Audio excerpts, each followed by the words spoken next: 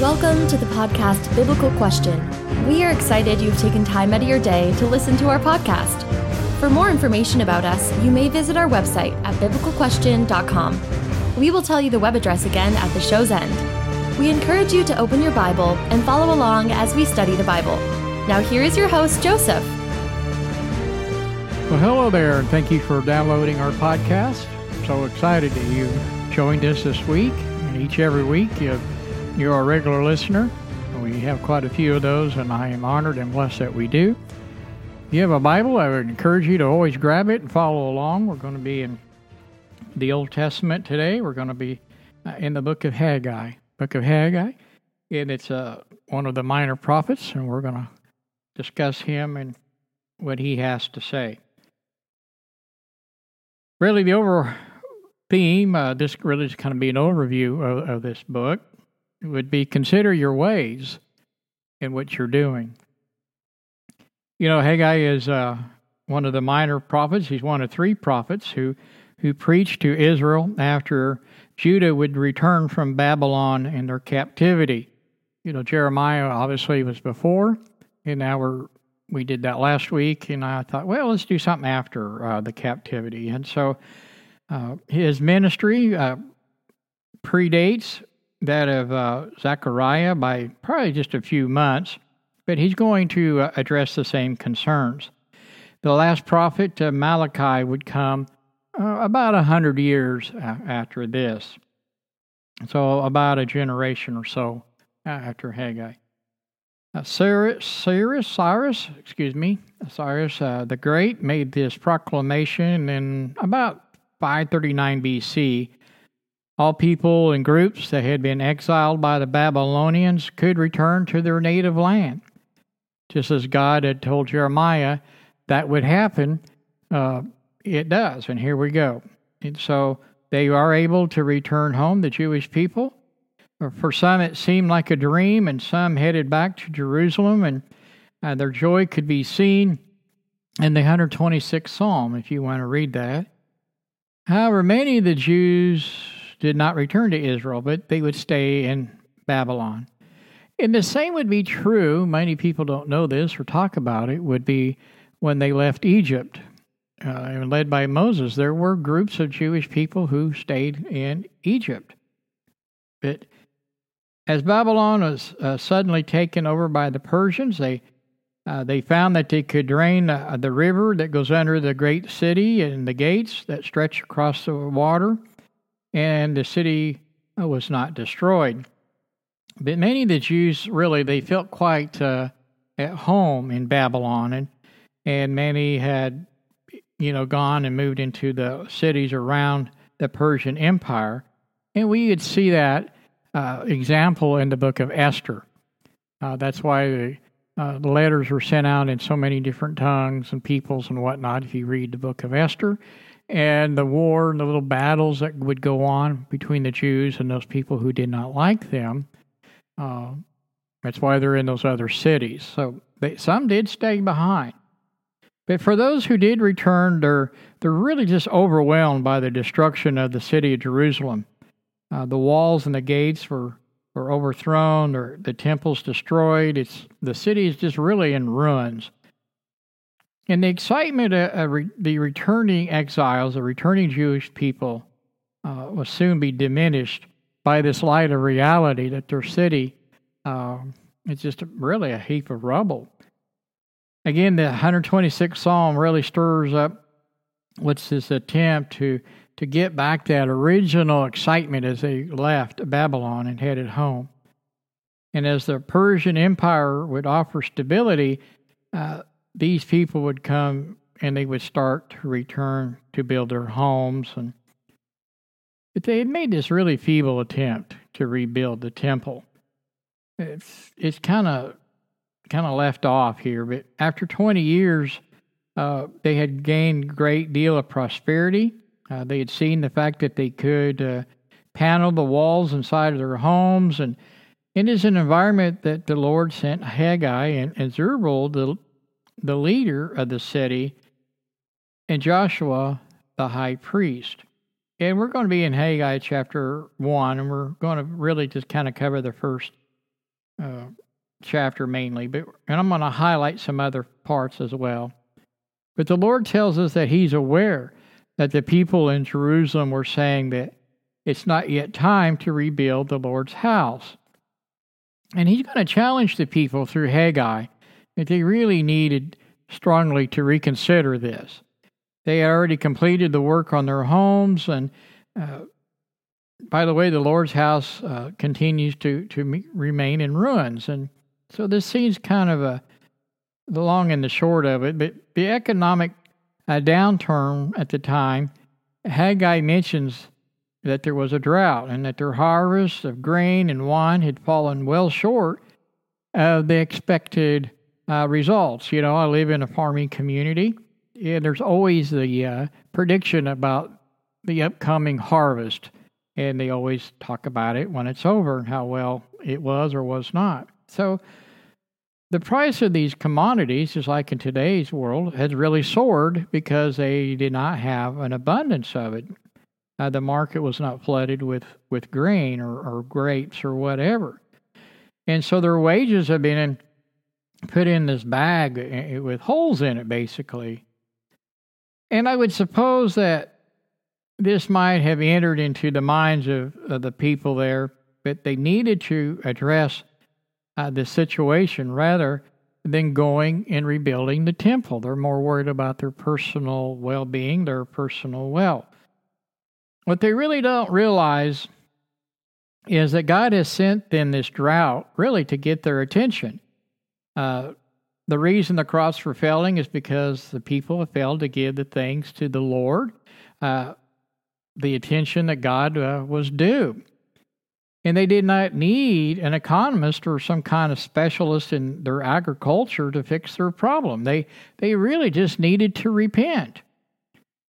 And when trouble comes to the nation, one would ask whether or not this natural disaster, or is this a man-made disaster? Or is this a message from God for him and to give the glory that he's due? I see that a lot today. If I would sit here and stand on this street corner, which I have told people in the farming community, you want to get through your drought? Maybe you're not paying attention to God. Natural disasters and things. Perhaps that is a God's way of giving them a wake-up call. And the people respond here in chapter 1, verses 12 through 15, that Zechariah, Joshua, and all the people believed that the message which Haggai had spoken. And so they would obey the word, and they would begin the work again of rebuilding God's house, the temple. And the Lord responded, he's pleased. Hey, I'm glad that you're doing this. I am with you. And the Lord would provide them with an encouragement to begin. And at first it seems that the plans were drawn up and the materials were gathered, and 3 weeks or so had passed as we get into chapter 2, starting in verse 1. On the 21st day of the 7th month, the word of the Lord came through the prophet Haggai. Speak to Zerubbabel the son and the governor of Judah, to Joshua the high priest, and the remnant of the people, and ask them, who of you is left who saw this house? It is of its former glory. How does it look to you now? Does it seem to you like nothing? Verse 4. But the strong Zerubbabel declared to the Lord, be strong, Joshua the son of the high priest. Be strong, all of you people of the land, declares the Lord, and work, for I am with you, declares the Lord Almighty.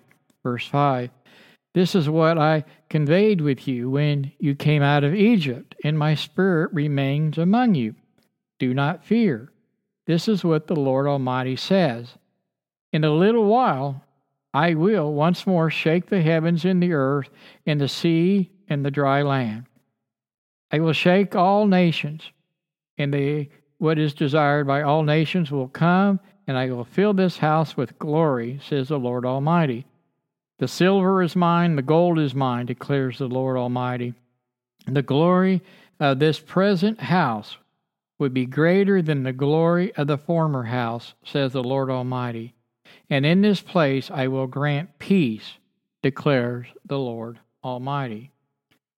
And so the work begins just as they started, as the foundation's not yet been laid, and it seems the plan for the new temple was far more humble than Solomon's, and this would have led to another round of discouragement. So the Lord, He's going to nip this in the bud, as we'd say. And one must realize that the temple that Solomon had built was in the time of Israel's great prosperity. A work that scales were not possible in Haggai's time as far as human capacity was concerned.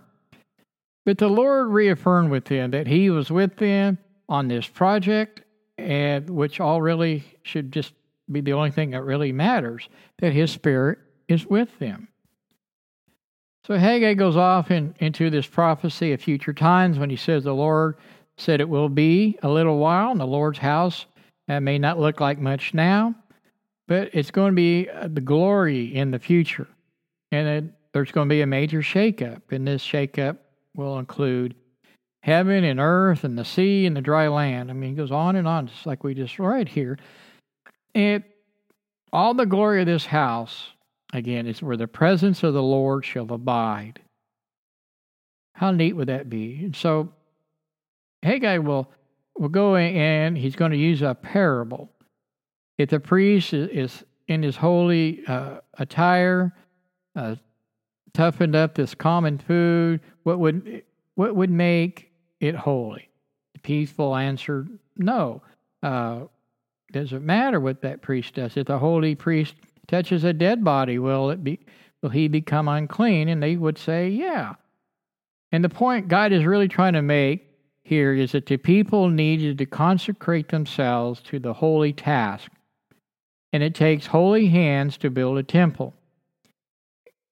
And this is what they needed to do before a single stone was laid. And so they needed to be reminded over and over again, as we do in our day and time, that the former lack of diligence is shown that they are unclean in their thinking, they're unclean in their actions. And so when the foundation of the Lord's house would be laid, the Lord restored the food and the wine. The Lord blessed the people, the material, the prosperity, because they had put God first.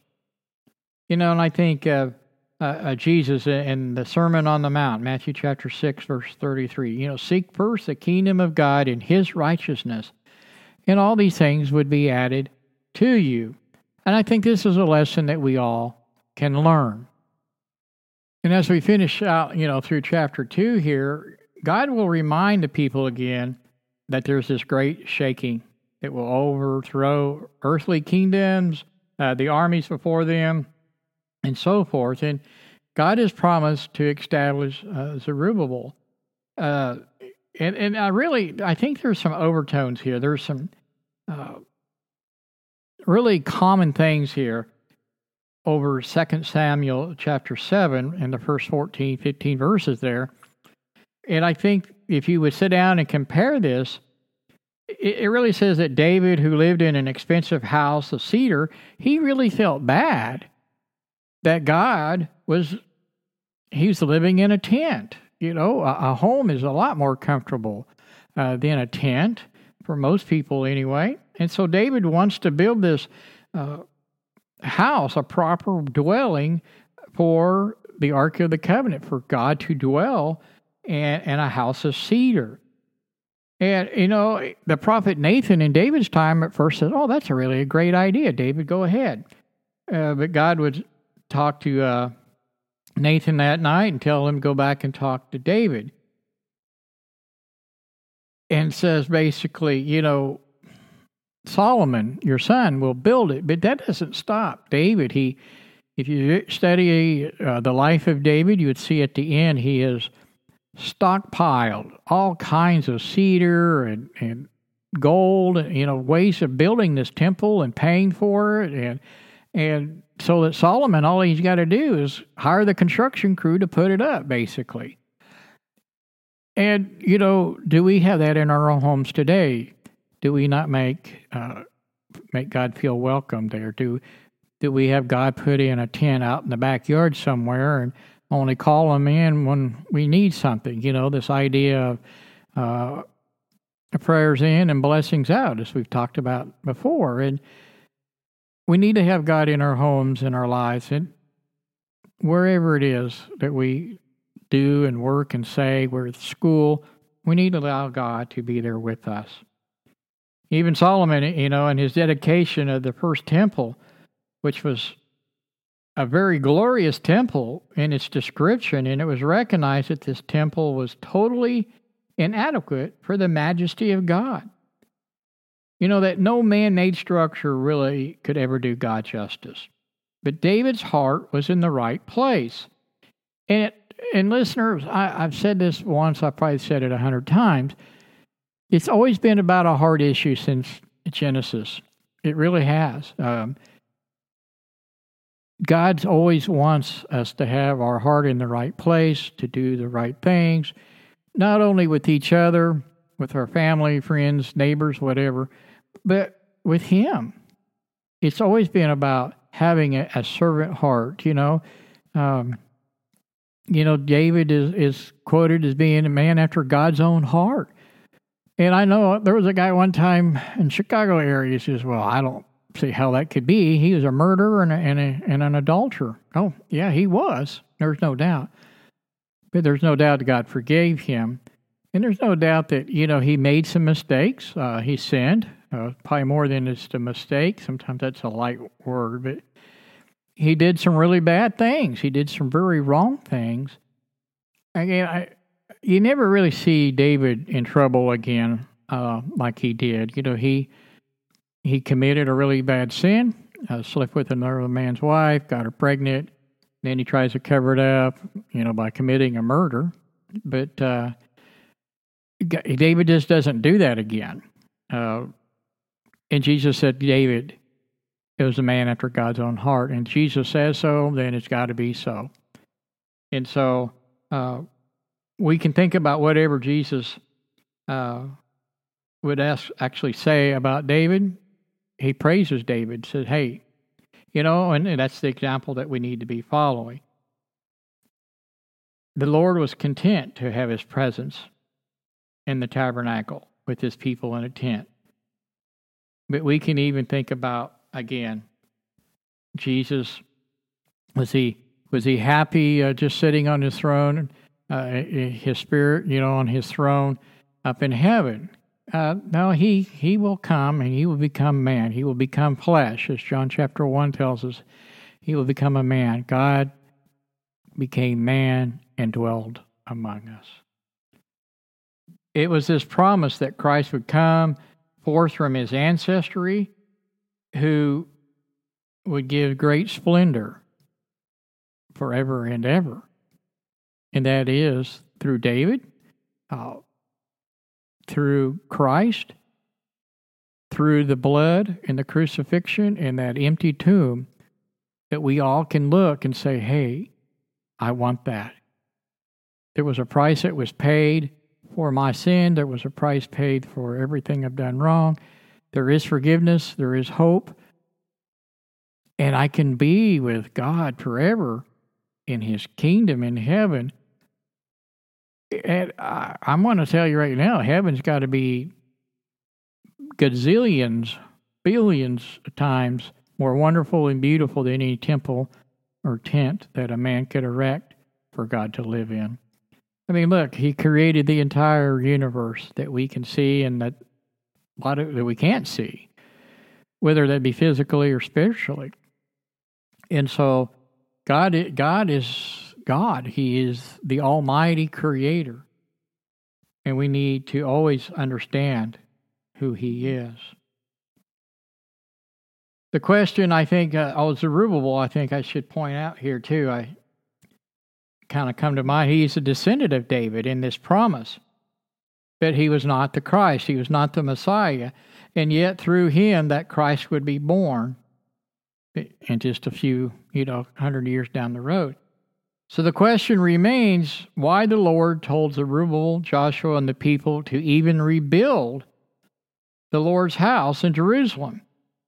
And I think part of this concept of a little while, the temple would stand as a symbol of this greater temple, the greater than the one that was built by Solomon or later by Herod, which is the temple that Jesus would be walking through. They were to rebuild because they were neglectful of the promises of God. So the situation was different than the one which David was in. David's heart was in the right place, even though he didn't understand that this is what the Lord who has made us, we had not made the Lord. I think this should serve as a caution about interpreting Scripture.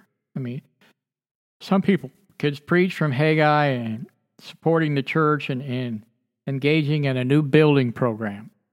And I've watched it said and done that way. But David was not told to build, and Zerubbabel was tasked to rebuild, a decision to engage in a church building plan should come from God. It may indeed be the Lord will help you expand or rebuild, but we must not proof text this. We need to be praying about plans.